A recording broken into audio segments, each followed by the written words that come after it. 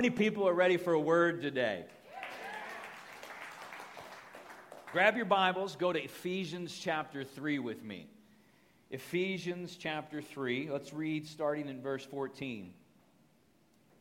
Paul writes to the church at Ephesus, "For this reason, I bow my knees to the Father of our Lord Jesus Christ, from whom the whole family in heaven and earth is named, that he would grant you, according to the riches of his glory, to be strengthened with might through his Spirit in the inner man, that Christ may dwell in your hearts through faith, that you, being rooted and grounded in love, may be able to comprehend with all the saints what is the width and length and depth and height, to know the love of Christ, which passes knowledge, that you may be filled with all of the fullness of God.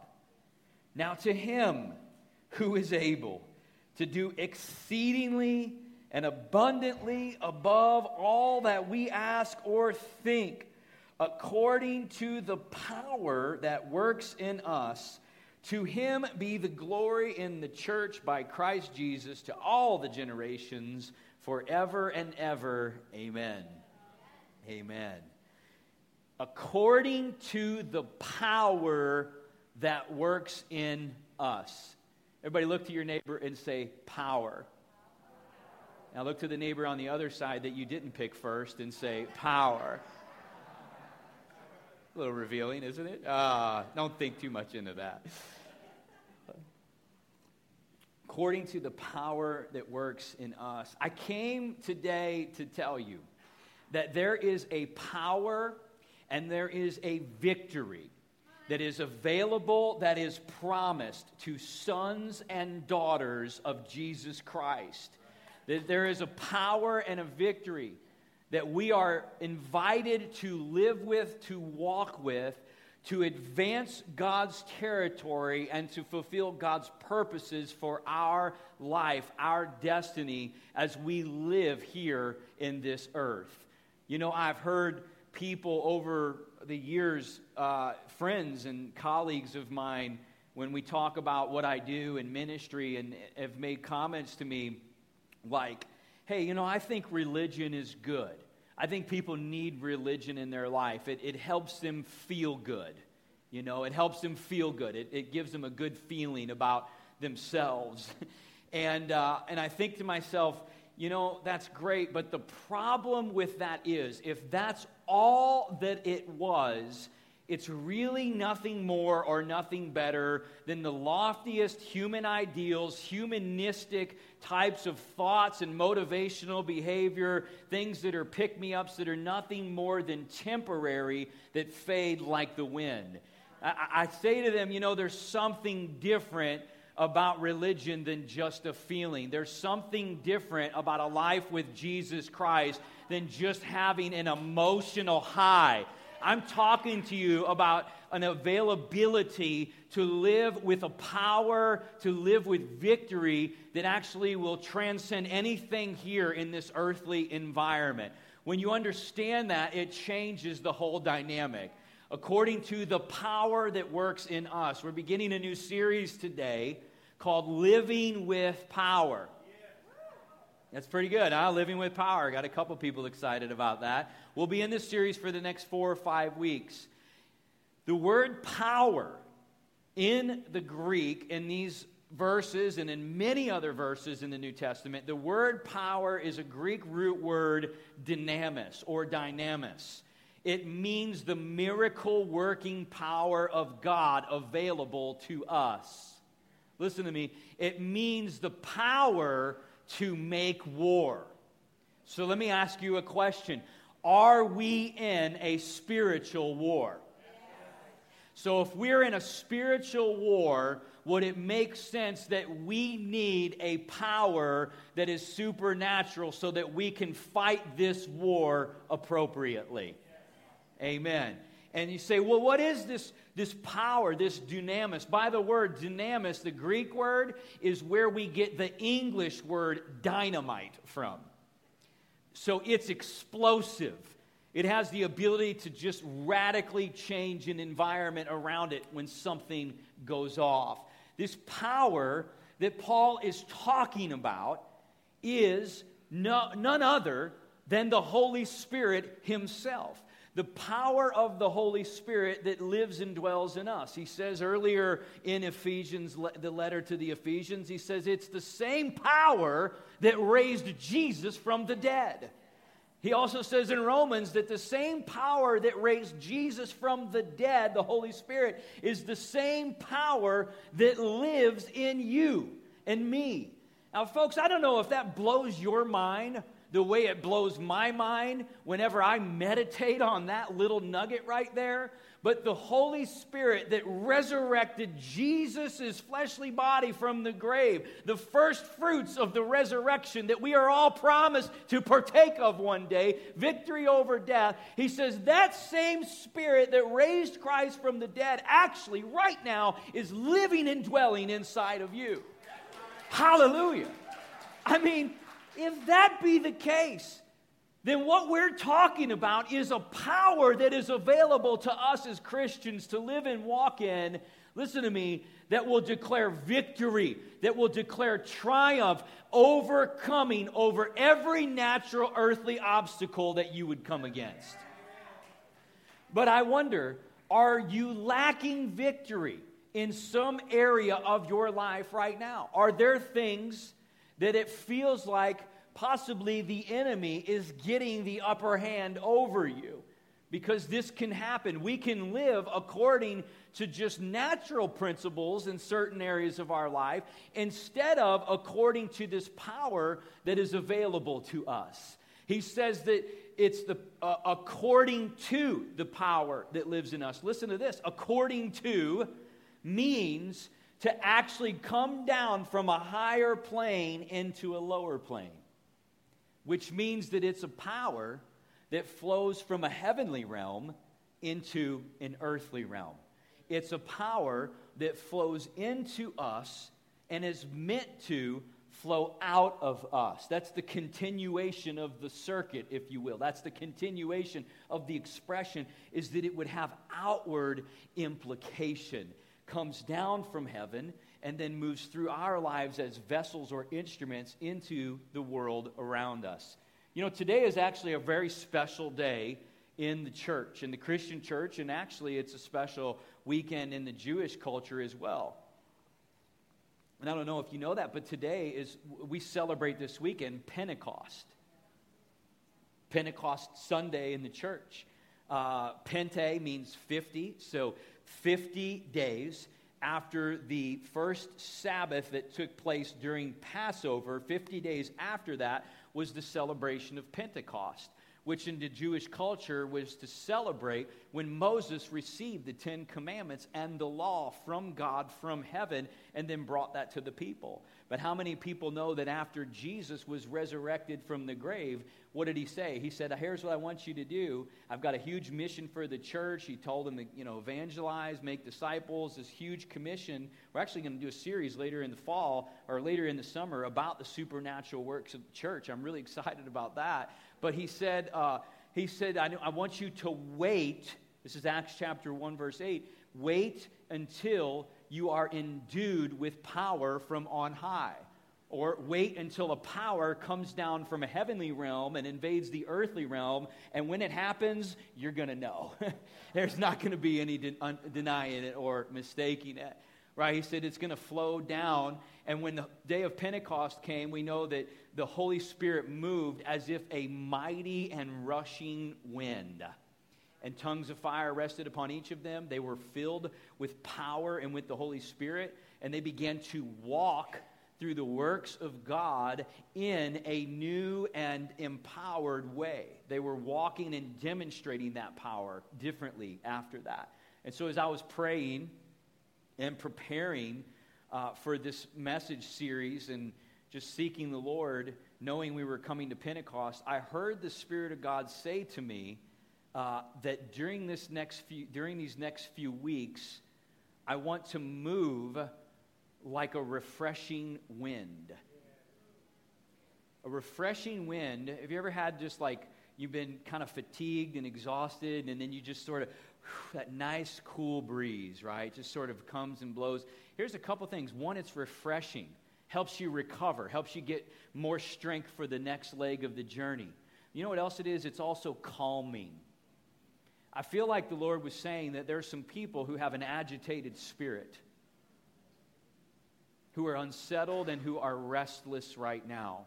The things of the world are causing them to have an agitated mind and an agitated spirit. And I want to move like a refreshing wind over my people. I want to have a calming and refreshing effect over them. I just have a question for you. If God wanted to do that, would it be okay with you? Would it be okay with you?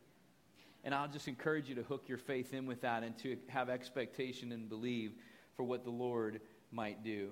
And so today is part one of the series. I wanted to spend a few minutes kind of opening it up here and laying some foundation as I just did. And we're going to take a series of just different topics and principles in the Bible and I would say sort of contrast them to, what does it look like when we live with power, when we live according to heavenly principles as opposed to natural laws? What's the difference? What's the gap? What's the victory gap? What's the power gap in our lives that we can see effectively? And so today, part one is the power of living with purpose. The power of living with purpose. I've done a lot of studies and research over the years on this because early in my walk with the Lord, I got saved at 22 years old, so that was 5 years ago. And I'm not sure why you're laughing so hard. No, it was 20 years ago. And after being born again and receiving new life, the Lord began to give me revelation through great teaching that I was under, that I was created for a purpose and a destiny. God had a unique plan for my life, and it really just wrecked me. When that got in me, it kind of gave me this sense of abandoning every other option that was available. I could live for no other cause, no other reason, no other mission than the purpose that God had created me for. And so my life's pursuit has really been about seeking Jesus, more of Him, to know Him more and what His plan is for my life. And that's really where we get our vision, raising up game changers from here at LCX, because we want to help people discover they have a purpose and a destiny and empower them to walk in that and to see them thrive and flourish in that. But throughout the ages, centuries, not just this time that we live in right now, but you could go back for thousands of years actually, and you could see historically it's one of the most often asked questions that cultures and civilizations have sought out. What is the meaning to life? Why am I here? What is the purpose of all of this? And God has a unique power, a unique plan and purpose for our lives. He's created us for a destiny. We see this all through Scripture, actually. In the Old Testament, there are what we call types or foreshadows. Spiritual principles that are applied that also have futuristic implication. For example, the Red Sea crossing was a foreshadow to water baptism, coming out from deliverance and stepping into new life and new territory. The promised land that God had for His people is a picture or a foreshadow to the purpose and destiny that God has for each and every one of us. If you think about it, God delivered His people out of bondage, out of slavery that they had willingly sold themselves into. This represents sin in the fall. Bondage and slavery represents sin and death. God delivered supernaturally and miraculously His people out of Egypt, just like God supernaturally, miraculously, through Jesus Christ, delivers us out of the bondage of sin and death. But He doesn't just deliver us out of something, He delivers us into something. He delivers us to Himself. He says, I brought you to myself that you would worship me. And then He begins to show them, I have a promised land, a destiny for you. In order to occupy and claim that destiny, listen, this is very important. He says, you're going to have to run enemies out of the territory. They have to run enemies out of the territory. You and I, if we are going to fulfill our purpose, God's calling on our lives, you need to hear this. You're going to have to know, yourself, according to the power that lives and dwells in you, how to run enemies out of your life and take territory for God. It's not going to be other people's stories. You're going to have your own stories of running enemies out of your life. Because he's going to keep coming and try and stop or thwart that work of advancement that God wants to do in and through you. A couple of years ago, in our home, we had a bit of a problem. We had a wasp infestation. And when I say infestation, I don't just mean a few wasps. Hundreds and hundreds. It might have been thousands. I don't know. I mean, they were everywhere in our home, flying all over the place. Katie said to me one day, finally, if you don't figure out how to get these wasps out of here, then I'm leaving. And so I thought about it for a minute, and I'm just kidding. I'm kidding. I always feel those later, by the way. Hope you can appreciate the price I pay to bring a good message to you. And so she said, you're going to have to get these out of here. And so we took some action and obviously killed all the ones that were in there, got rid of all of them. And then in order to keep it from continuing, I had to actually figure out how they were getting in.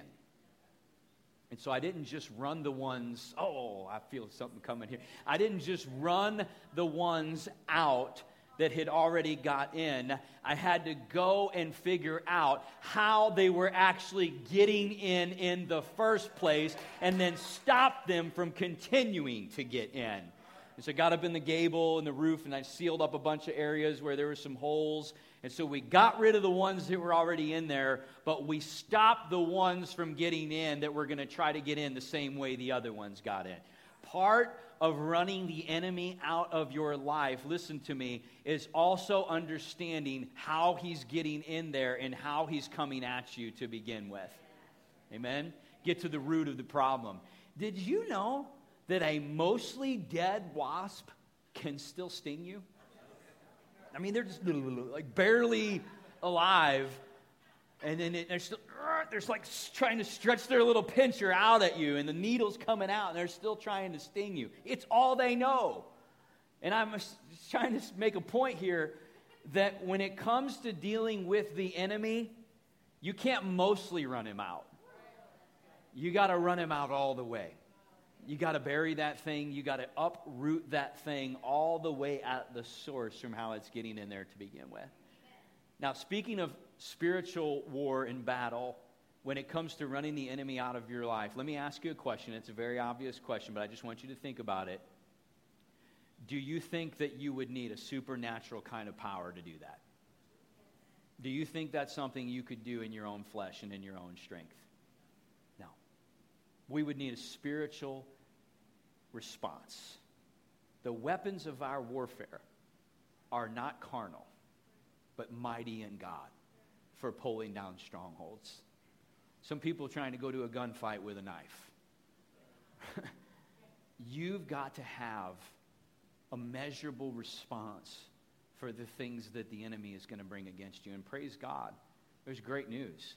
The Spirit of Christ, the Holy Spirit that lives in you, you know what he also refers to it as? The spirit of the overcomer. The fact of the matter is, there is no battle. There is no war that the enemy can win against the power of God that lives in you. You've just got to know it. You've got to understand it. You've got to be secure in your identity as who you are as a son or daughter of Jesus Christ and what the inheritance that's passed to you actually is, and then by faith exercise that power in every situation according to the promise and word of the living God. He will enforce it. He will uphold it. His word never returns void. But if we walk around in a kind of ignorance or unaware of what we have, here's what we're going to do. We're going to be fighting spiritual battles with natural weaponry, and we will lose every time. We will have agitated spirits. We will be in a place of defeat. We will be tormented, and we will be looking around wondering, there's got to be more than this. I'm trying to tell you today that we are given the ability to live with a power that comes from heaven that marks us as sons and daughters of God. And through this time, if we get an understanding of this power that's available to us, could it be possible that we would be elevated in our sense of victory, in our sense of power, and the way we begin to live out our lives in every area of our lives going forward into our future? That really is my prayer, that people would be empowered in their lives at a new level, even beyond where they previously were. And in order to understand this, we've got to know that God has created us for a purpose, that He has a destiny for each and every one of us. And when we live according to His purpose for us, listen to me, this is when we find the greatest level of joy, fulfillment, peace, and everything that is meant for us. If we're living according to a different purpose or a different script, we sort of accept the world and the culture's ideas of who we're supposed to be and how we're supposed to be living. Christianity's good over here, but let's just face it, we live in the world. We've got to deal with these things. If we accept all that and we begin to conform to the world's kind of way of living, then there will be an emptiness. There will be something missing, and our soul will always be searching for something that it can never be satisfied with by natural means. We've got to line up and connect with this. Paul calls it a holy calling from Jesus Himself that was thought about for you before time began. Before He even set time into motion and put the planets into orbit, before our substance was even formed, it says He knew our purpose and our destiny. He says it's a holy calling. Jeremiah 29:11, He says, "For I know the thoughts that I have towards you, says the Lord, thoughts of peace and not evil, to bring you a future and a hope." When the Lord says, I have thoughts for you, it means I have mighty works planned for you, things which I have designed you for. Jeremiah chapter 1:5, He says, "Before I knew you in the womb, I formed you, and I set you apart," or sanctified you. If God has set us apart, listen, it means that He has consecrated us. Oh, hallelujah. He set us apart for something special and unique according to His design. And then we look at Ephesians chapter 1, verse 11. Listen to this. He says, I'm going to read this in the Message translation. I'll pay real close attention to all these words in here. It's in Christ that we find out who we are and what we are living for. Long before we first heard of Christ and got our hopes up, He had His eye on us, had designs on us for glorious living, part of the overall purpose that He is working out in everything and in everyone. That's good, isn't it? So listen, it's in Christ that we find out who we are and what we are living for. So if you were to look at a creation, a created thing, to understand the purpose of the creation, you would need to ask the Creator. Makes sense, right? The intention for which it was created, the purpose for which it was created. The Creator is the one that would actually need to answer that question, not necessarily the creation itself. And so when He says it's in Christ that we discover who we are and what we're living for, what He's saying is it's only through relationship and connection and union with God that you will be able to discover the answers to these questions.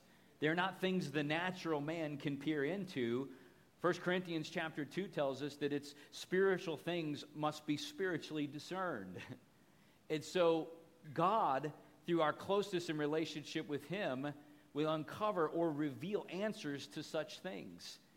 It says in the book of Psalms, David says it this way. He says that God made us in the secret place. And then Jesus comes along and says He wants us to get into the secret place. There are Things that were done in secret need to be sought and answered in the secret place through relationship and closeness with God. And He's the only one that can reveal these things to our heart.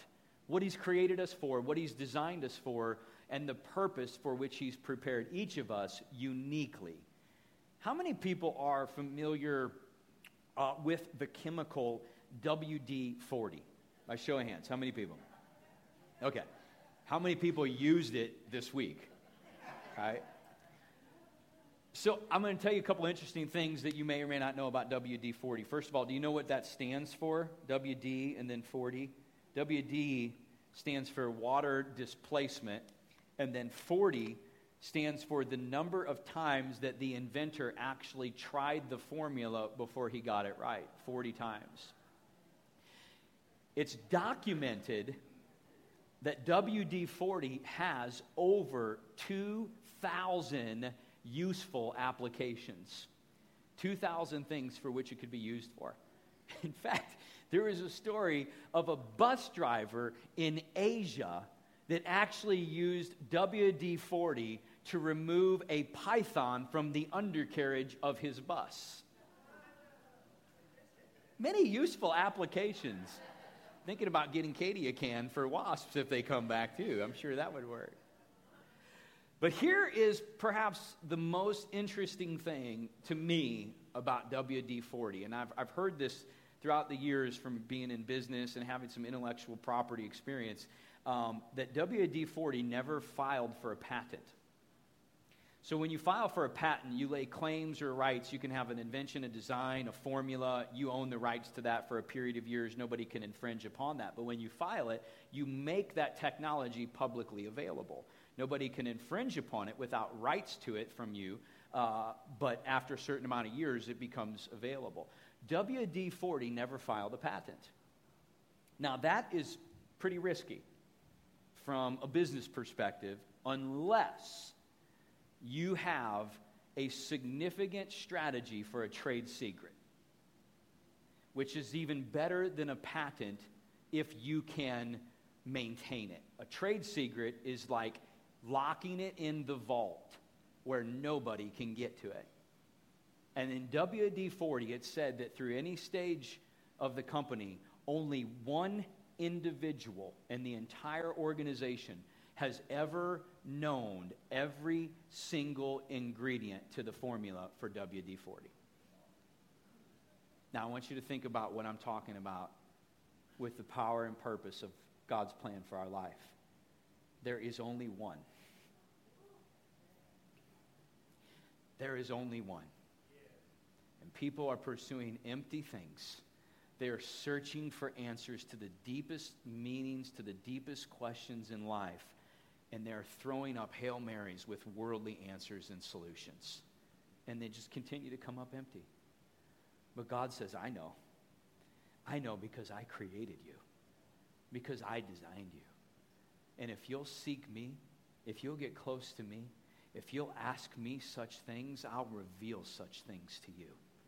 And when we begin to connect with God's plan and purpose for our lives and then begin to give expression to that, oh my God.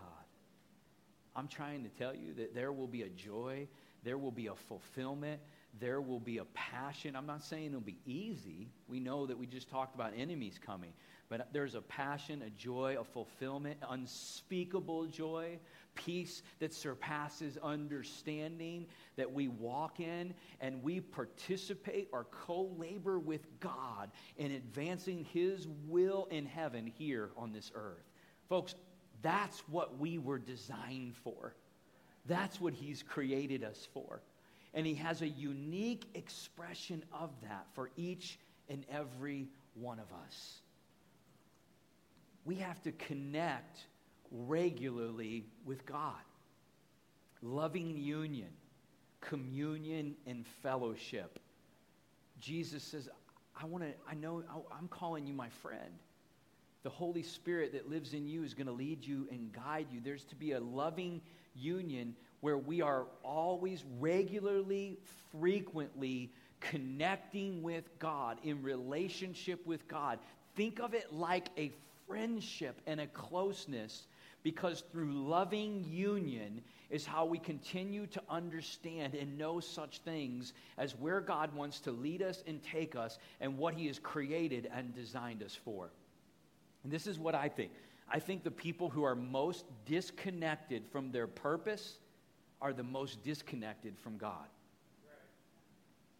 When we're close to him and we know him intimately, not every great now and then, but this is a regular rhythm of our life, walking daily in connection and union with him, then the things that he's designed us for, the works that he has for us, the purpose that he's created us for, these things are just gradually being uncovered and revealed to us step by step, season by season, as we move through this life so that we may glorify him. And this is what I found, is that there are many different ways for us to connect with God. In fact, it's one of the things I think sometimes a lot of Christians get wrong or mistake. They think that the only way that they connect with God is maybe the way the pastor does, or maybe the way they see other people in the church doing that. Now, we know that we read the Word, and that's God's voice. We know that we worship and praise God. We spend time with him, and it's in those moments where we are encapsulated in God's presence and that we are close to him.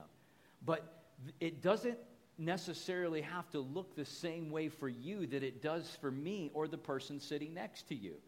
In fact, I don't know if you knew this, but you can connect with God in other ways. Like, one of the most important ways for me to get close to the Lord and connect with him and spend time with him is through nature or creation, in the outdoors.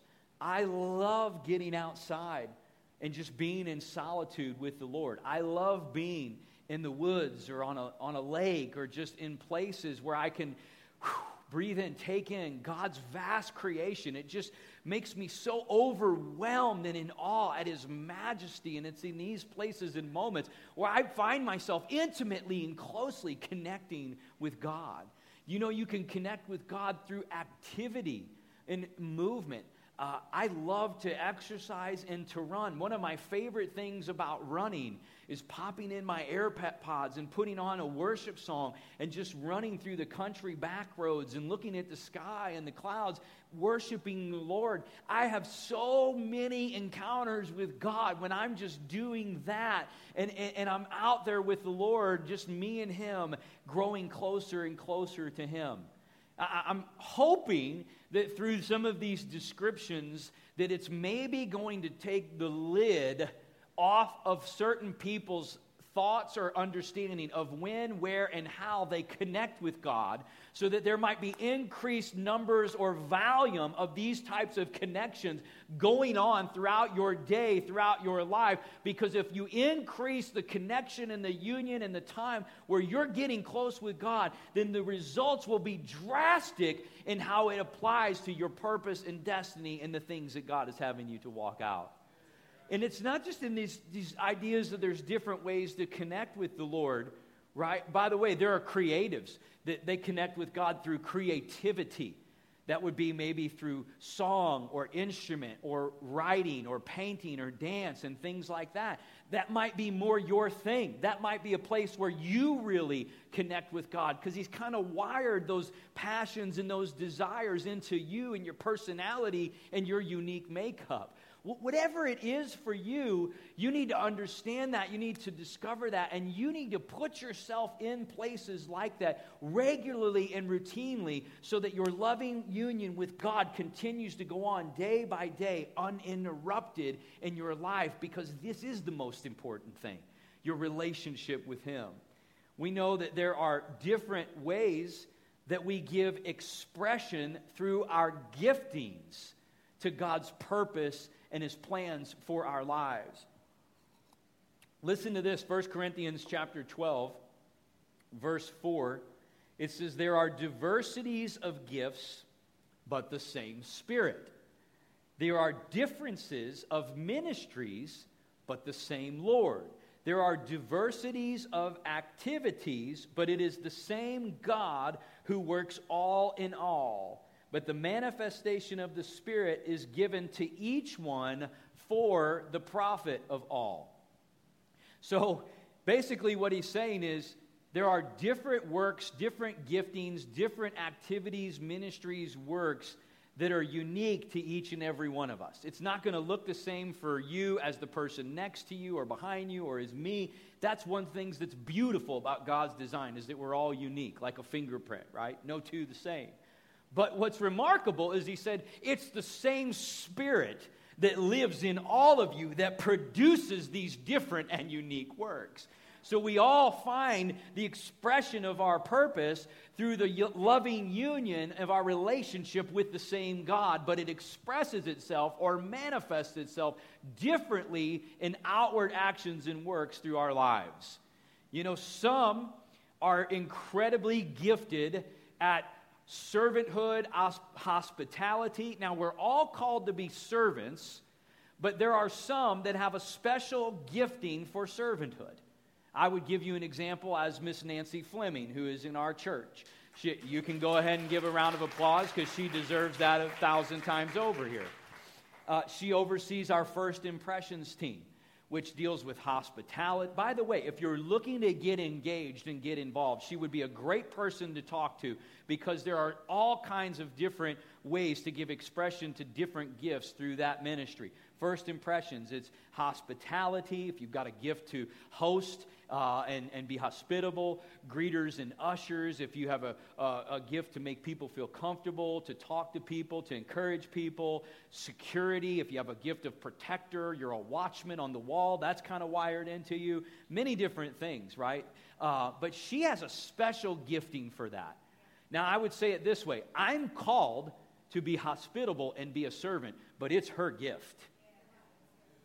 Now, I think one of my gifts is to preach and teach the Word of God. I would say she's called to testify and share Jesus with people, but it's my gift.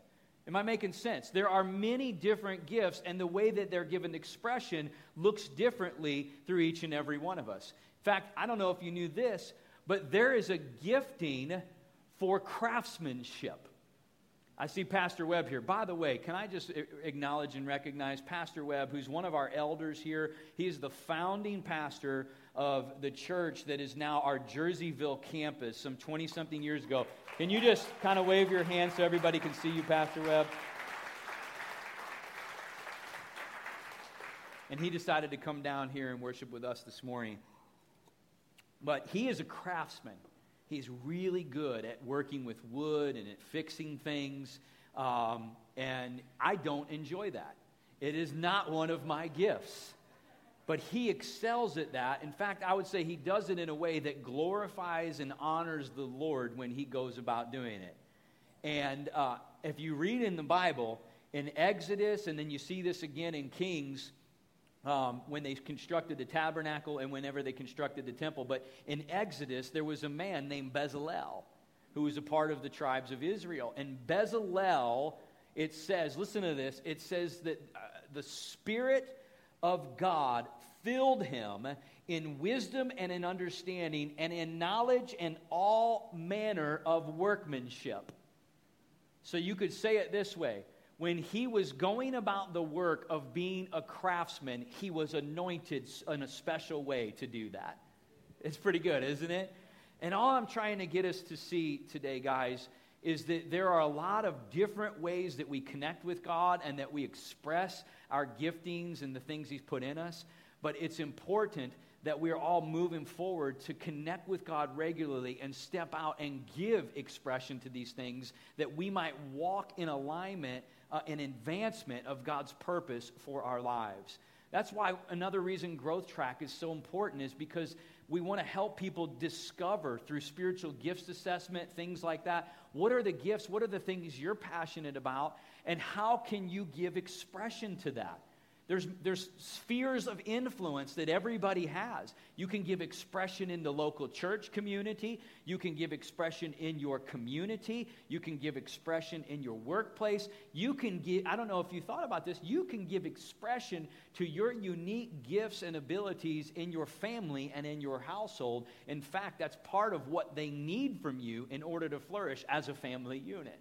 We all have these spheres of influence, but too often people kind of move along and they love Jesus and they love God, But this idea that God has a plan for my life and he's gifted me and he has things for me to do, it just always just really breaks my heart. But people sometimes think, well, God doesn't care that much about me. I mean, he's got a lot going on. I love Jesus and all that, but man, I don't think God has that much interest in kind of my life and what I do.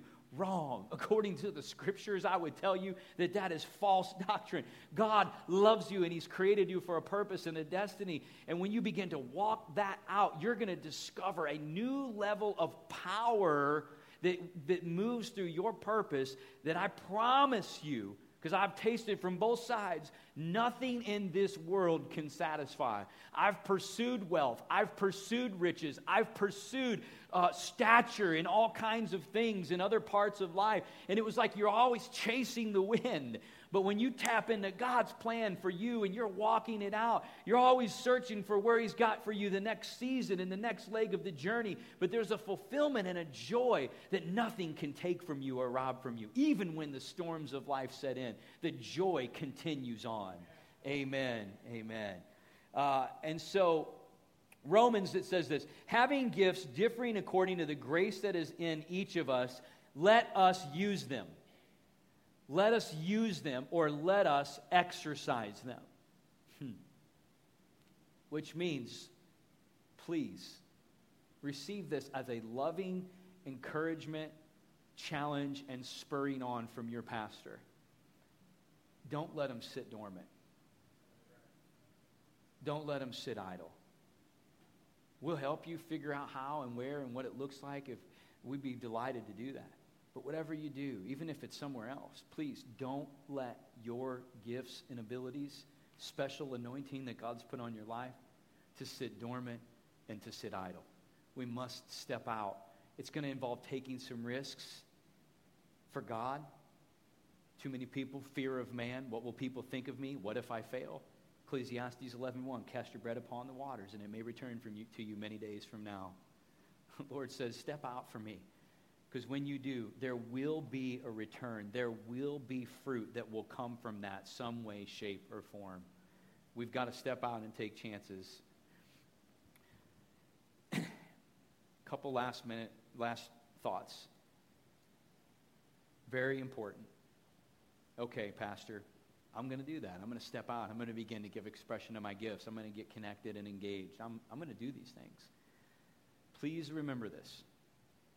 You must, at all times, approach it with the heart of a servant.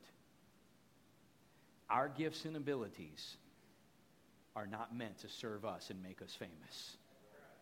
You hear me? They're meant to serve God and serve others. If we're trying to serve self, this power that I'm talking about, something will be missing. Because God says anything that's prideful, I resist. I'm not going to bless that the same way. People might have a gift of intelligence and intellect, the ability to understand things and process very complicated things. That's a gifting. But when they use that gift to try to impress man and look good in front of other people, it's not going to carry the same kind of anointing that I'm talking about. When they use it to serve God and serve others, it will. Right? We step out. We begin to serve the Lord and not ourselves. And in some cases, for people today, it may just be a matter of, man, my eyes have kind of been opened a little bit, and I see many other opportunities to connect with God and give expression to things that I'm created for that are right in front of me right now that I never even thought about. And it's like the ceiling is breaking off. The glass ceiling is busting open, and now there's a whole new realm of possibilities that you see are available to you.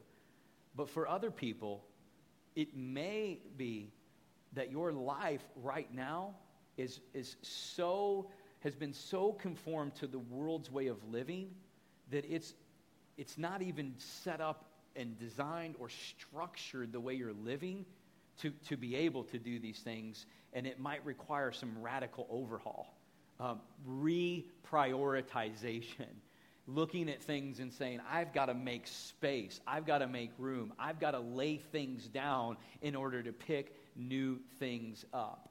And if that be the case, I just want to encourage you that the reward and the benefits from doing that will be so worth it. And God will be with you as you set about the business to make these things a greater priority in your life than possibly some of the worldly types of things that people might be living for right now. And then in closing, wow, such an amazing thought, but the purpose and plan and calling that God has created us for, it actually doesn't even fully culminate this side of heaven. We're actually reaching for it, stretching and growing into it through every season of our lives here on this earth, but it actually finally comes to perfection whenever we go to be with Jesus in heaven for all of eternity. Because part of his design and his creation, listen, is that we would live forever with him. And if that be true, then it actually doesn't reach completion here in this life, which means that we long for and we live for something that's even beyond this earthly realm and environment. And I don't know about you, but that actually adds some fuel to my fire. That actually adds some pep to my step, because it means that there's the best isn't even going to be tasted until we step into glory and into perfection. Ecclesiastes chapter 3 verse 11 says this, and I'll close with this verse. He has made everything beautiful and appropriate in its time. He has planted eternity, a sense of divine purpose in the human heart, a mysterious longing which nothing under the sun can satisfy except God. Yet man cannot find out, comprehend, or grasp what God has done, his overall plan from the beginning to the end. So God has planted eternity and a longing for that in every human heart. You could say it this way. There's a God-sized hole in every single one of us that only he can fill. Amen?